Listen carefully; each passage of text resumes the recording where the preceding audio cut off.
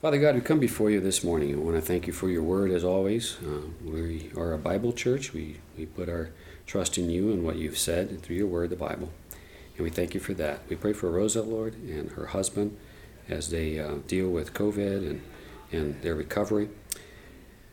We also pray for Ken, Lord, and just glad that he's feeling better now. And Lord, we want to also lift up to you our nation, our government, our leaders, those in positions of authority, that they will do what is right in your eyes, even if they have no idea what that is. And we, Lord, trust in you. We know that you would have spared Sodom and Gomorrah if it was just 5 righteous people there. So, Lord, we know that there's a lot more than that here. So we pray for your mercy and your grace on us. Pray specifically for those that have been, that are mourning the loss of their sons and daughters as well from the terrorist attack there in Kabul. And we also pray for those recovering from what I know are very difficult and horrific injuries, Lord. Also pray for the emotional and psychological well-being of the troops that are there and those that have served in Afghanistan, Lord. We just pray that you will comfort them. Pray for our service today and for our time together in your word. And we pray this in the name of Jesus, our Messiah. Amen. Amen. All right. So, thank you. Appreciate it. I feel like Napoleon Dynamite, and never mind. Okay. Does anybody get that, or it's just me? Okay, cool. All right, good. All right, so what's that? I'm going to lose the blazer because this is a little formal. So anyway, all right. So I got something exciting for us today. This guy got dropped on me yesterday, but it's good. Because I had to really focus. So here we go. Let's open our Bibles to Ephesians chapter 6, and we're going to look at verses 11 and 12. And just as a starting point, you still don't know what we're going to be talking about today, and I think once you hear it, it's going to be exciting. So Ephesians 6, verses 11 and 12, and I'll read that out loud here. And I think I'm reading from the NASV or something. Put on the whole armor of God, that ye may be able to stand against the wills of the devil. We had just spoken about that a minute ago. For our wrestling, and this is the important part here, for our wrestling is not against flesh and blood, but against the principalities, against the powers, against the world rulers of this darkness, against the spiritual host or spiritual army of wickedness in the heavenly places. So what we're going to do today is we're going to study the doctrine of elect angels. Of elect angels. Honor your father and mother. First commandment with a promise. Oh, good. Tim, what verse are we in? Or what? So we were at Ephesians 6, 11, and 12. But Ephesians? yeah, but don't worry about getting there because I just read it, and that's just our starting point. We're going to be skipping all over the place, okay? And it's going to feel a little bit like a fire hose if you haven't used to my style of teaching. But don't worry, the purpose is not for us to drink out of the fire hose. The purpose is to get wet. So I just want to, just always get wet. You don't have to drink out of it, okay? So we're going to talk about what the Bible teaches about elect angels. So first question, what are elect angels? If I say elect angels, what do you think of? Well, like anything that's elected, someone that's been chosen. Chosen. So chosen angels. They were chosen for what? Chosen not to fall. Okay, chosen not to fall. We know from the Bible that 1/3 of the angels fell when Satan fell. Okay? So what we're studying is we're not studying the fallen angels or demons. We're not studying Satan himself. We're going to be studying today the doctrine of elect angels. Okay? And I like to put 2 disclaimers right off the bat. None of this is original thinking on my part. Normally, if I had a little more time to prepare, I would come up with my own outline. I'm basically going to be following Arnold's. And he's got a book right now that's pretty good. I say pretty good because I actually like the manuscript better. But the book has all 3 of these manuscripts dealing with angelology, which is what we're talking about today, Satanology and demonology. You can get it on the Ariel website. Or you can do the easy one, which is go to Messianic Bible Study number 73, which is available for free on the Come and See over at the Ariel site, and that's what we're using today. So none of this is, you want to know more about this, you dig in it yourself. You can always ask me questions. Now, let's hit some wrong views on angels. And I imagine, before we get into that some of you are going like, For goodness sakes, Tim, what has this got to do with the price of tea in China? Wait, because there's a point here that I'm going to make in about 15, 20 minutes, okay? And it's going to hit home, I hope, okay? So here's some wrong views about angels. First is one that's super uncommon, that they are merely emanations of God. The heck is that? Either permanent or temporary. Has anybody ever heard that? It's because you're not Jewish. If you were Jewish, you would have heard of that, okay? So that's one wrong view, not common. The other one, and this is common, they're glorified human beings. Something happened, and they died, and they became angels. Wrong. The Bible never talks about that. They're a whole different company, whole different group of people, okay? And the most common, I think, is angels don't exist. And what's interesting to me is that people that promote that are generally liberal Christians, you know. Now, here's the thing, right? How many times in the scriptures is the word angel or one that denotes the idea of an angel mentioned? You don't have to get the number right. 100 times, 200 times? A lot. A lot. 273. Okay? 33 of the books, of the 66 books of the Bible, have a mention of the word angel. Isn't that cool? That's half the Bible. Okay? 108 times in the Old Testament, 165 times in the New Testament. I think it's interesting that it's more in the New Testament, but we're not going to build any theology on that. But the deal breaker for me is that Jesus taught that angels existed. Okay, but of course, the liberal mind has to go in there and says, well, Jesus was just indulging them in their little fantasy. I mean, that makes Jesus not a very good character, but so we're not even going to go there. And he mentions it in all four Gospels, Matthew, Mark, Luke, and John. He talks about angels. The names that are used to denote the word angel, of course, they're not consistent throughout the Bible, so it's not just angels. So we have sons of God. We see that in Genesis chapter 6. I know that some people have a problem with that, but it's too bad. The sons of the mighty, or the sons of the mighty one, the holy ones, the watcher. You see that in Daniel, or the watchmen in Isaiah. Stars. I think that's interesting. The word stars to denote angels. We see that in Job chapter 38, verse 7. And we're going to hit chapter 38, verse 7 here a little bit later. Okay? Ministers, that makes sense. Host, which is an English translation for the word army, so an army. And of course, following that, we get the word chariots, something that moves swiftly. I think if the Bible had been written when there was muscle cars, maybe like a Camaro or something, I don't know. But that's probably not relevant. Okay, and then finally the word Elohim, which is the plural for gods, but God in the little g sense. Okay, so we looked at some introduction here. We looked at the existence of angels. We looked at the names of angels in the Bible. Now let's look at the creation of angels. The first thing we need to understand, and let's go to Colossians chapter 1, verse 16. So Colossians 1:16, and whoever gets there first, just read it out loud. So Colossians 1:16. For by him all things were created, both in the heavens and on earth, visible and invisible, whether thrones or dominions or rulers or authorities, all things have been created through him and for him. Okay. So what we see there is we can infer three things, and I'm going to just throw these at you. We're not going to spend a tremendous amount of time seeing why Arnold came up with these three, but I agree with these three. The angels were created. God created them. They're created beings. There's no question about that. They did not exist in all eternity. There was a point in which God created these beings. They were created simultaneously. In other words, all the angels were created at once. And once they were created, they cannot be destroyed. Angels don't die. We're going to look into that later, okay? Now, here's a critical one. We just said that we're going to look at Job chapter 38. So go to Job. And I've been reading an audiobook that cannot pronounce the word Job. It pronounces the word job. So it's job this, job that. I just wanted to strangle someone. It just drives me crazy. So let's look at Job 38. 4 through 7, okay? So Job 38, 4 through 7. And the question now is, when were angels created? So do you know the answer? When were angels created? In time, compared to when the heavens and earth were created, based on what you see there in Job. So Job 38, 4 through 7. Where were you when you laid the foundation of the earth? Tell me if you have understanding. Who determined its measurement? Surely you know. Or who stretched a line upon it? On what were its bases sunk? Or who laid its cornerstone?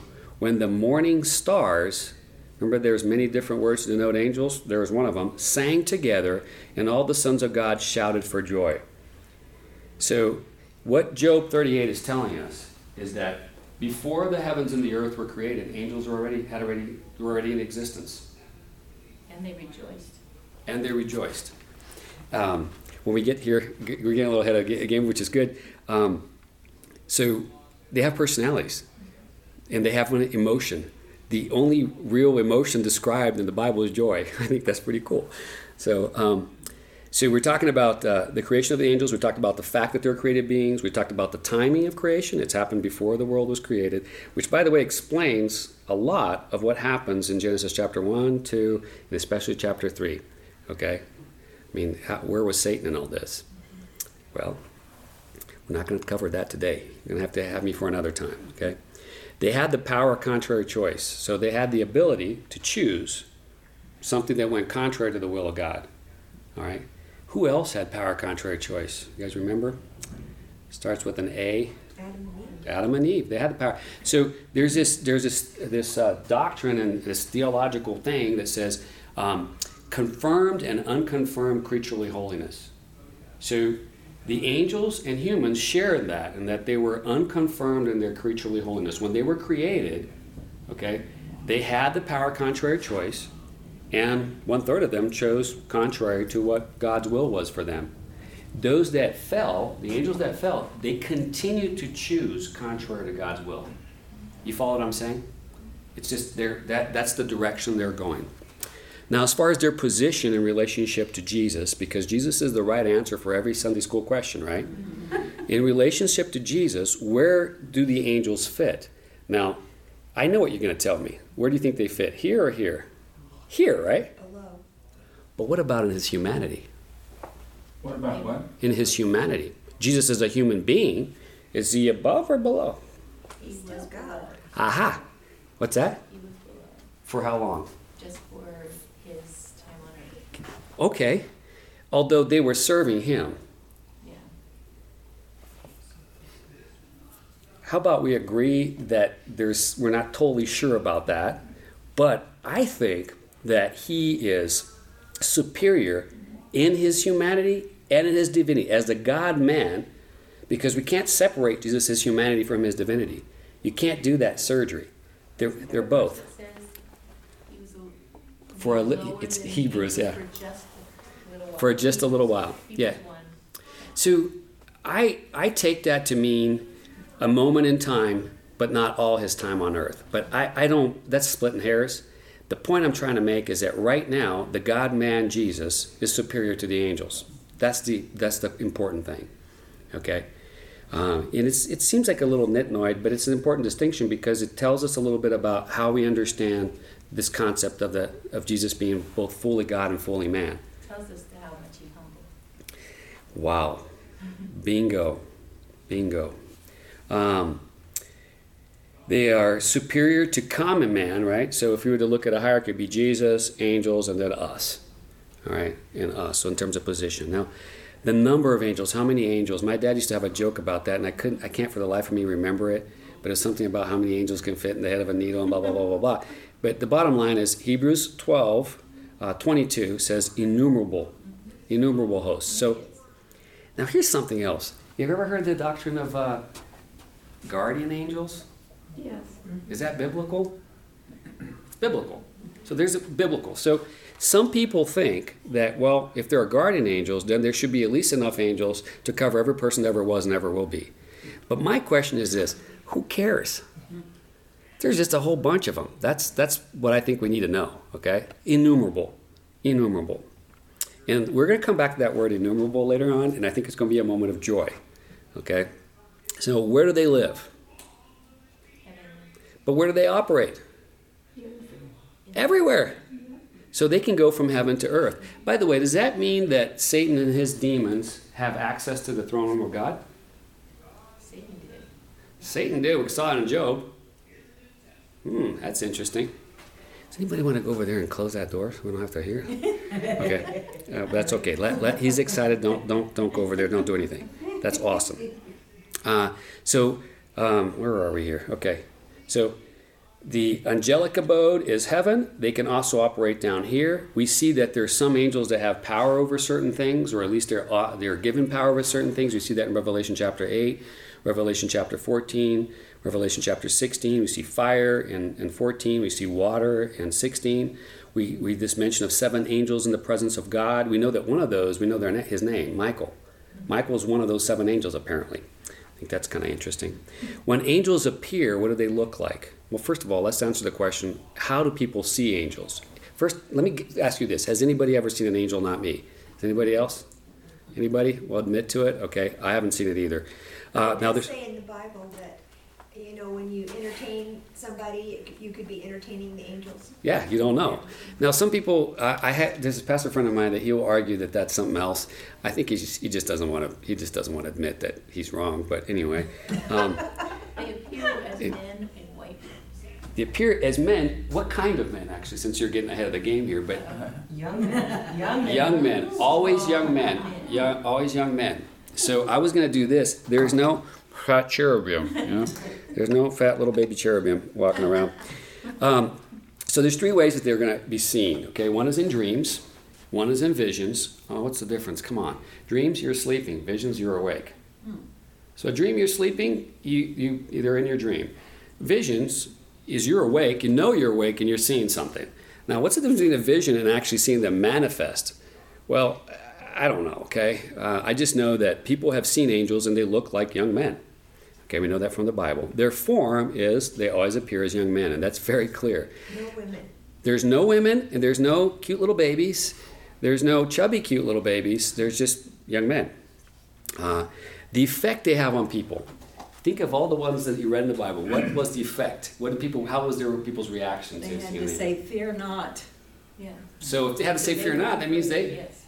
they were scared. So as I was preparing for this, I imagined right by that clock over there, that if an angel appeared, I'll be hiding probably back there. And, I don't know what I would do. But fear seems to be the predominant thing.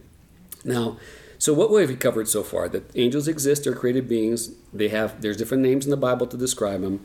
That angels are created beings in the fact that they are created. They have this timing of creation. They have this power to choose, contrary to the desire of God. Their position relationship to Jesus. We talked about the number of angels. There's a whole bunch of them. Where do they operate? On heaven, on earth. What they look like. How will they visibly manifest? Their form is that of young men, and the reaction people have, their effect when people see them is fear, okay? And if you're still thinking like, hey, come on, Tim, Kabul has fallen. Yes, sir. In my life, as I get older, I don't always listen to young men because I don't trust them. And your point was? But I'm surprised that nobody else ever seems to question that in the Bible. I think it has something to do with the fact that they don't look like, they look majestic. They look powerful. Do you think?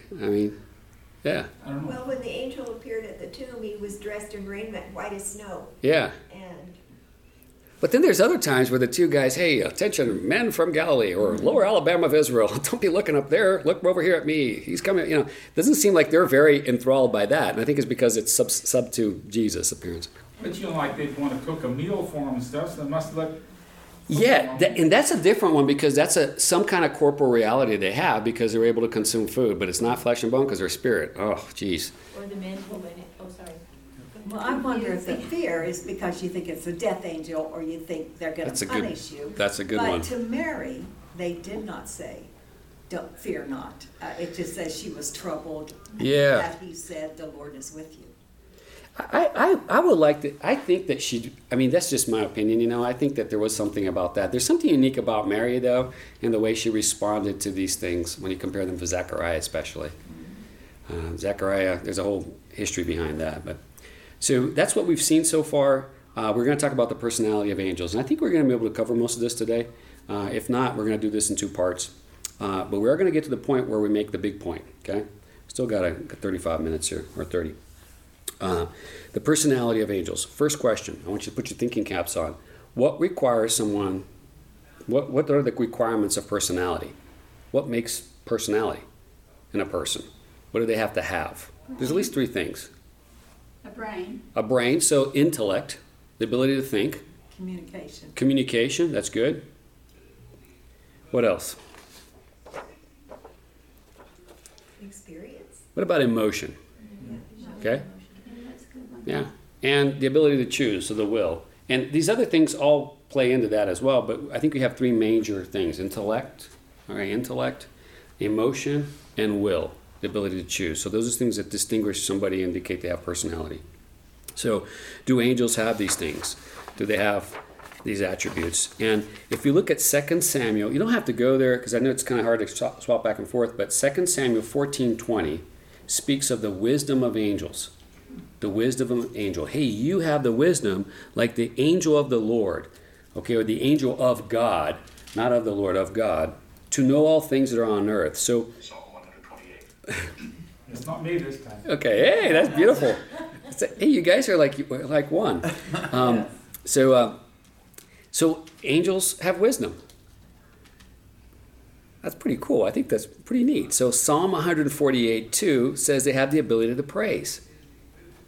Well, to praise requires intellect. You have to know what you're praising.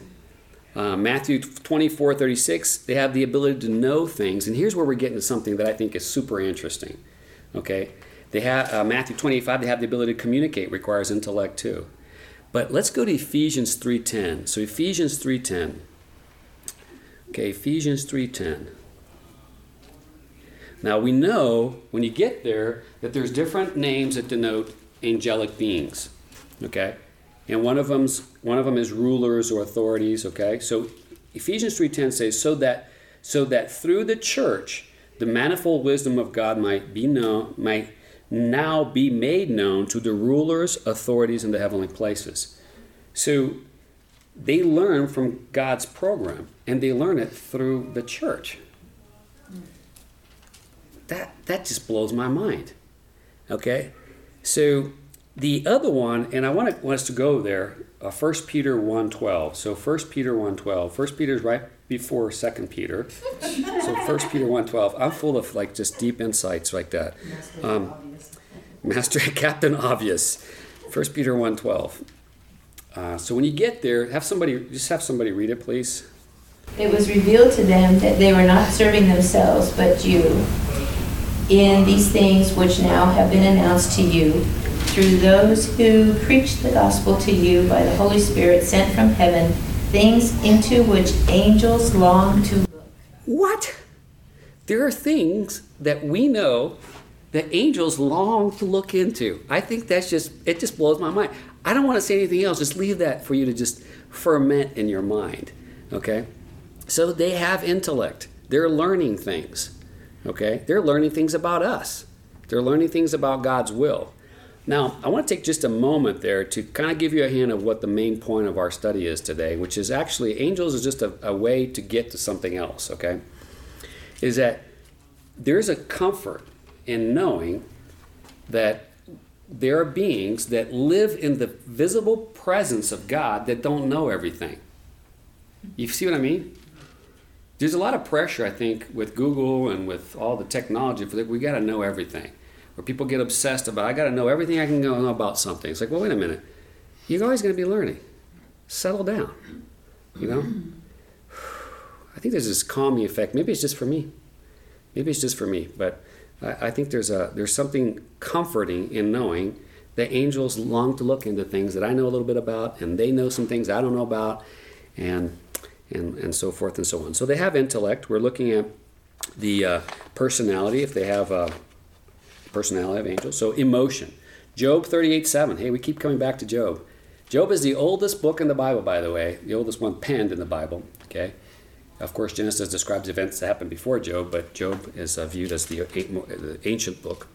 So Job 38 and Luke 15:10. So you don't have to go there. I'll just highlight those for you. I'll read 38 again. When the morning stars sang together and all the sons of God shouted for joy. And in Luke 15:10, just so I tell you, there is joy before the angels of God over one sinner who repents. So in terms of emotion, what emotion do they have? Joy. Well, if they have joy, they got to have sorrow too, I'd imagine. I don't know. Get to ask them when you see them, okay? Do they have will? Yes, they have will. They can choose to praise. They can choose to worship. Now, I recognize that we talked about confirmed creaturely holiness and unconfirmed creaturely holiness. If they're confirmed in their holiness, do they really have a choice? I don't know. Who cares? Just understand that they're exercising their will. And they're saying, hey, I will praise, I will worship. And we know from Jude 6 that some of them chose to leave their proper habitation and did the sin that's accounted for in Genesis chapter 6. I'm not going to get into that. Now, we're going to transition now from the personality to the nature of angels. So when we talk about angels, we know that they have features, they have qualities, they have character. Okay? So we know that they're created beings. Now, any being that's a created being is inferior to the one that created it. Okay? So angels are not omnipresent. That means Satan is not omnipresent. He can't be everywhere. They're not omnipotent. In other words, they don't have unlimited strength. We see that both in Daniel chapter 9, Daniel chapter 10. We know that sometimes they need assistance. Jude verse 9 says that, for this reason Michael the archangel needed divine assistance. Isn't that blows your mind? We're starting to get to my main point here. The main point is that there's a world behind the one that we understand right here, a spiritual world. And if you go back to the original verse we read in Ephesians, there's a spiritual battle going on. A spiritual battle going on. And how is this encouraging? Don't worry, we'll get there, okay? But it explains, and I think maybe I should make that point right now. The reason it's encouraging because it explains a lot what we're seeing today. There's a spiritual battle going on. This is a spiritual battle. Now, you know who needs that lesson? Probably not you as much as I do. I'm a very sensitive person, and I empathize with what's going on with these guys over there, and it hurts me, and when you get like that, you kind of sense a sense of despair taking over you, like, hey, what's going on? So when I was asked to teach on this, I really struggled for a number of hours yesterday on what I wanted to teach on. When I got to this, I was like, you know what? This is what we're going to do. It's like, this is crazy, Tim. Don't do it. Like, I'm going to go do it. I'm going to do it anyway because I need to hear this. Okay, so they're not omnipresent. They're not omnipotent. They're not omniscient. They don't know everything. They're still learning. We already talked about that. They're not all-knowing. They don't know when the Messiah is going to return, and they continue to learn. Okay? Now, the good part is that we have this commonality with them, but the bad part, and this is also a good part, would be that Satan is not all that in a bag of chips. However, they are powerful. They are powerful. And this is not on Arnold's notes here, but one thing I would caution us is when we're speaking of them, I was kind of a little flippant there where I said in a bag of chips, but the truth is that when it comes to Jude and rebuking Satan and all that, he says, may the Lord rebuke you. He doesn't even rebuke him directly. So I know that in evangelicalism, especially kind of like Southern kind of stuff, there's some binding Satan and all kinds of stuff like that. I would just stay away from that and let the Lord deal with that.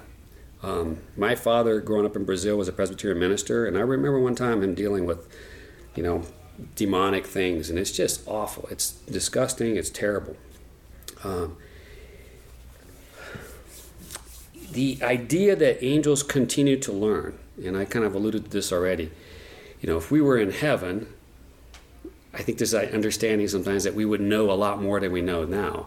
But at the same time that they're in heaven, they know things that we don't know. I think that's just fascinating to me. We know that they are spirit beings, so that means they do not have a body of flesh and bones. So they don't have a body of flesh and bones. That's what to be a spirit means. Luke 24:39 says, see my hands and my feet, that it is I myself. Touch me and see, for a spirit does not have flesh and bones, as you see that I have. So they do not have flesh and bones, but they have some kind of corporal reality, because we saw that if we see them in a dream, we see them in a vision, but then they appear and they eat. So I don't know. I just know what the Bible says, and that's what it says, some kind of corporal reality. I don't know what that looks like. Any ideas? Any fanciful arguments to support or deny this? It almost seems like they can take on the form of a body. That's what I think. I think of when they went into Sodom Mhm. and brought Lot out. They were, I'm not sure if they were upset with the crowd, but they definitely wanted the crowd away. And I think they were upset with the crowd. blinded them. Yeah. Just looking at them, he immediately blinded them, and they shut the door. Yeah, so they can interact.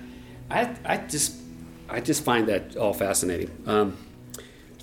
They're not limited to human concepts of space. So we know that from Luke 8:30. There was this demon-possessed man on the other side, on the eastern side of the Sea of Galilee there, and how many demons did he have inside of him? A legion worth of them.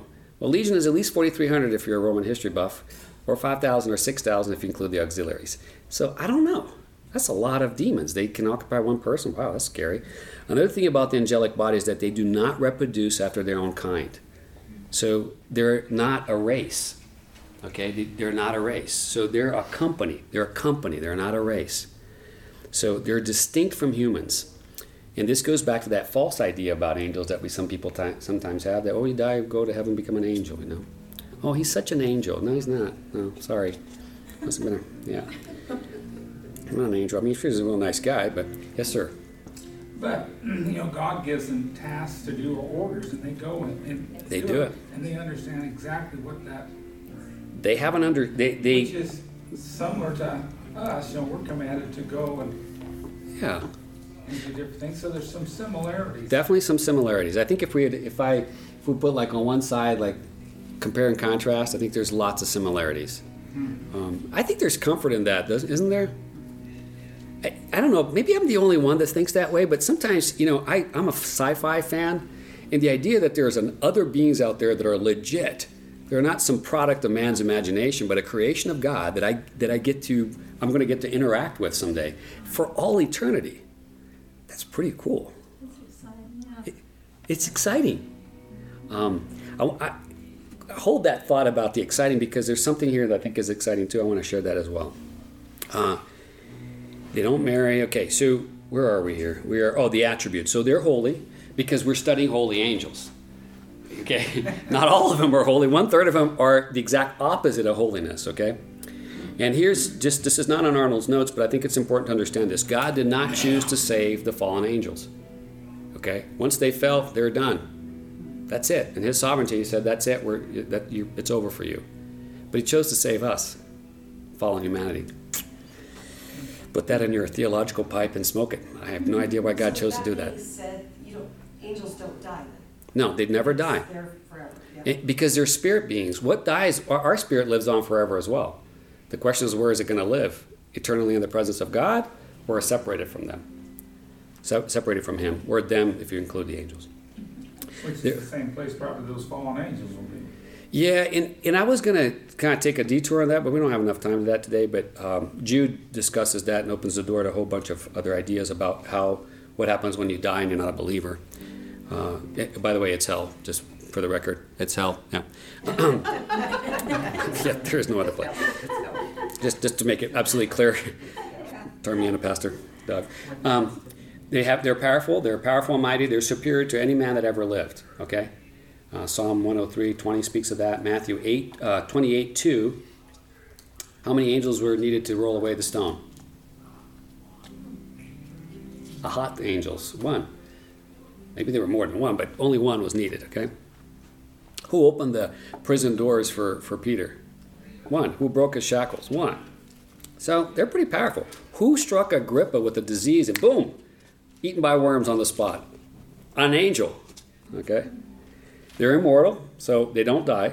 They're not capable of dying. This goes back to this attribute, spirits live on, okay? Now, here's the most important thing, because I'm getting kind of excited. Hey, I want to see an angel. That sounds pretty cool. Don't worship them if you ever see one, and they'll stop you from doing it. Now, do you think a demon would stop you from worshiping him? Absolutely not. In fact, that's going on probably up here in Utah today, because there's a lot of that going on, okay?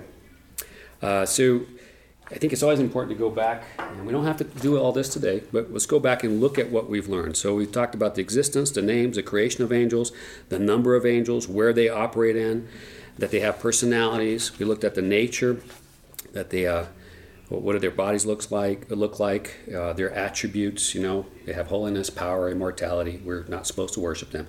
Now, Arnold goes into this big, long thing on the organization of angels. And he uses as the basis for that Colossians 1:16, and he also uses Ephesians, I think 1, and Ephesians 1:21. The bottom line is this, is that you were talking earlier about how angels get sent out to do different things. They have a hierarchy and structure. It's not just all the same, some kind of like a hippie angel commune up there. Okay, they have a hierarchy. Or like an army. Like an army, yeah. Like a communication section, Gabriel. The infantry section, Michael.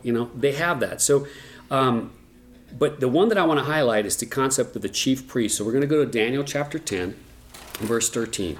So Daniel chapter 10, verse 13. And for the sake of time, I'm going to read it. So Daniel 10:13. And remember, if you want to study this on your own, Messianic Bible Study number 73, free on the area website. You'll know more than I do, so just get in there and read it. It says, "The prince of the kingdom of Persia withstood me 21 days, but Michael, one of the chief princes, came to help me, for I was left there with the kings of Persia." There's a lot going on here. So the chief prince is an angel who leads or rules over a nation. And we'll find out later that Michael is the one for the nation of Israel. Okay? But there's both good and bad in here. Good angels and fallen angels. Okay? Now, how many different types of angelic beings there are? Notice the way I worded that. That's the key to the answer. How many different types of angelic beings are there? Must be 3. three. You got 3 fingers up. Yes, because sometimes I go like that and I meant 3. So we know that there are angels or common angels that are enough to scare us to death, if you will. What are the types of angelic beings that God create? The Bible talks about. Well, there's the archangel. He's still a common angel. Oh, okay. A cherubim, and there's one more. Seraphim. Cherubim and seraphim. Ooh, okay. Yeah, we are going to get into that just a little bit. So there's 3 types of angelic beings. There's angels, there's cherubim, and there's seraphim. Okay? So common angels, we know 2 of them by name. Now the Jews will say that there's a whole bunch more that they know by name. They're making it up, but it's okay. I see where they got some of it from. The first one is Michael. What do we know about Michael? He's opposite of Satan, because he's the highest angel. He's the highest of the common angels. He's the chief of all those angels. And he happens to also be the prince of Israel. He's the one in charge of Israel, which puts Israel among the first among the nations, Whether we like it or not as Gentiles, we just need to kind of get over that, okay? Now, his name means he who is like God. Who is like God? Michael. Okay, he's a chief angel. By the way, he is below the cherubim and the seraphim. He's the head of the lower angels. Isn't that kind of interesting, though? I'm not making this up. The Bible talks about this.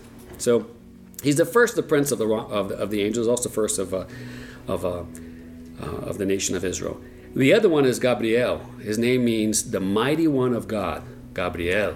Just sounds kind of terrifying. You don't want to meet Gabriel in a dark alley. But of course, it wouldn't be dark if he was there, right? By the way, just on a side note, here's just something funny. Ever heard that expression like, hey, I don't want to meet the guy in a dark alley? I'm thinking, I want to meet somebody in a dark alley because he can't see me. I can probably get a better chance of escaping, It's like, I don't want to meet in like dark in a lidded, locked room, whatever. Okay, just never made any sense to me. But going back to Gabriel, the angel, the mighty one of God, his main work is of that of a messenger, exactly. He's a messenger. He talked to Zacharias and told him Zacharias to shut up for 9 months and a few days. And, hey, you didn't believe me? So here's what you got. And he spoke to Mary, right?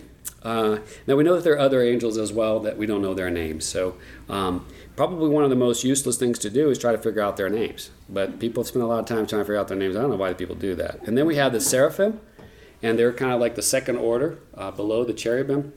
And we only know them from 2 books in the Bible, Isaiah and the book of Revelation. It's Isaiah and Revelation. And I think these 2 books are kind of work as like opposites of each other. Isaiah is so much about the coming of the Messiah is revealed in his first coming, and Revelation is so much about the second coming is revealed, and I find it interesting that seraphim are in there. I'm just going to hit 8 things that Arnold highlights here about seraphim. and see if you can detect a theme here. Unceasing worship of God, humility, purification of God's servants, worship in heaven, holiness and worship of God, praise and proclaim the holiness of God. They proclaim that men need to be cleansed in order to come to God. They'll be used for the final tribulation judgment. So if you put all those together, what I see here, and maybe you see the same thing, is it seems like they're in charge of worship. They're in charge of veneration of God. And they also are going to be used by God for these tribulation judgments. I find that interesting. And then we finally come to the cherubim. Now, we don't know how many angels there are, innumerable. We don't know how many seraphim there are, but we're pretty sure that there were five cherubim. How do we know that? Well, we know that this throne room of God that we see in Ezekiel that moves around, that chariot of God, was supported by 4 of these cherubim. Okay, 4 of these cherubim. And we know that the word cherubim means to guard or to cover. So, guard, cover. We know that Satan is to an angel of light, also to the cherubim that covers. And apparently, Satan was a cherubim. He wasn't a common angel. So he was the highest order of God's creation. Funny that the highest order is the one that fell, isn't it? So I'm not going to spend a tremendous amount of time on that. I'm just going to throw that idea out to you that there's these 3. They have different appearances. It seems like the seraphim are pretty uniform in the way they look, even though they probably have distinctive features. But the cherubim seem to be different one from the other. They have characteristics of a man, a lion, an ox, and an eagle. How much of that is symbolic, I don't really know, and I don't really want to spend that much time in it. What I will tell you is this, is that we can make some deductions about the cherubim. And first is that what I just said, they're not unique. They seem to be different from one another. They are unique. They seem to be different from one another. The second one is they're associated with the throne of God. They're associated with, so wherever the throne of God is, in the spirit realm, they're there. Okay? We have one missing, and that's Satan, okay? They're very closely related to the Shekinah glory of God. So the visible manifestation of glory of God, that's where you're going to see him. And they're closely related to God's presence. They have a lot to do with his character, because if you see God, it's just understand who he is, and they seem to be very swift as well. They can move around. And I think what I'm going to do right now is very briefly I think reviews are always important. So how many different types of celestial beings have been created? We got 3. The first order is I'm going to call them the cherubim, possibly 5. One of them fell. We have the seraphim. They seem to be mostly related to worship. And then we have common angels that work both as messengers and as the army of God, if you will. The second, and let me take a quick look at my notes here because I want to make sure that we get into something here that I don't want to miss. Give me just one moment. This might be a good place for us to break. Yep. Give me 1 second. Okay. So I said earlier, and this is where we're going to break. When you have me here next time, whenever that happens to be, we'll get into what the angels actually do. Okay. But I don't want to go into that today because once we start that, it would just be an odd place to break. But when we get together next time, we'll look at what angels actually do. But when I was preparing for this, one of the motivations for talking about this was this. We are living in very hard times right now. Whether we acknowledge it or not, whether times are individually hard for us, they're hard times. Okay? Would anybody want to disagree with that? Nobody. Okay. It's easy to lose perspective with all the bad news around us. Whether the bad news is right next to us in our own families or in our relationships or at our work or in the country and the world. Okay? It's easy to lose perspective with all the bad news around us. It's important to remember, and this goes back to what we read in Ephesians 6, okay, that there's a spiritual world beyond what we can see. So if we could kind of open up the fabric of time and space and step into the spiritual world, we would see that it's glorious. But in it, there's good and there's evil. And there's a battle raging all around. And that battle is very real, but it's glorious. One day, we are going to see it. One day, we're going to see it. And what will be our reaction? We'll rejoice. We'll experience joy. and we will worship together with the angels. So every time an angel's ever appeared, the relationship's always been like this. Here's the angel, here's the human receiving the message. You know, there's a few times where an angel guides, you know, Ezekiel and points out this and that and the other, but it's always one like this. But when we die, or the rapture, and when we're in heaven and we're together with them, it's going to go like this to this. We're still different, but we're both being looking at what? At God and worshiping Him. So one day we will see it and rejoice and worship with the angels. And we need to share the gospel with people, because we can understand that there's hope outside of this present reality. You know, I don't know if you guys saw, there's just a huge uptick on suicide among veterans, and people calling the helpline. And the reason is because they've lost hope with this, and they're looking for something else. Well, guess what? We got the answer. And so we don't start just talking to people about angels. That's not how we do that. But I think it's important for us to know that the God we serve is humongously huge, bigger than the whole universe. And He's created, in addition to us, three other beings out there. Is this just me, or is it something to be excited about? So in the middle of all this mess, just look up at God, look up at Jesus, look up at the cross, and realize that, hey, this is not the end. Okay? There's all this stuff going on right here, but there's also a battle out in the spiritual world, and we know who's the victor in the end. So I think it's a good part for us to stop. What we'll look at next time, when there is a next time, I don't know when I'll be back, but I'll be back. I'll pick up right here with the works of angels, and we'll look at the work of angels in relationship to Jesus, to among the nations, among unbelievers, among believers. It's pretty interesting. So, and it's also very encouraging. Questions, comments, observations, gripes, complaints, heretical doctrines you wanna discuss, or good doctrines. Anything? Was there anything on there that kind of like, I don't know about this? No? Come on, Bob. There's got to be something.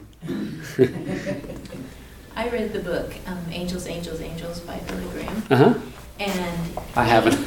He believes that in Scripture, when it talks about clouds, that is a form of angels.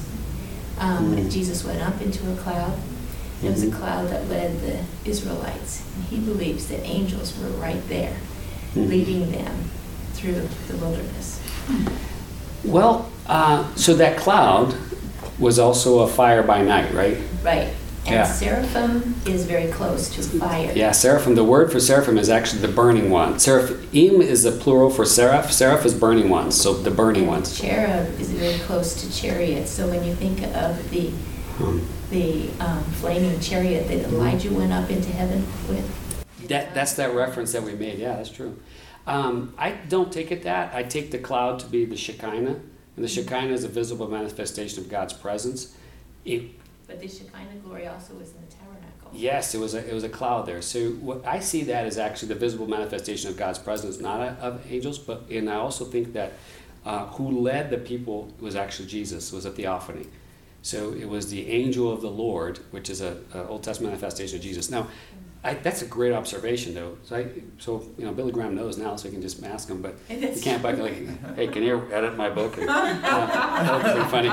But that's what I think. I'm not saying it's very interesting. It is very interesting. Just think that way, and that the people were right there with angels to protect them.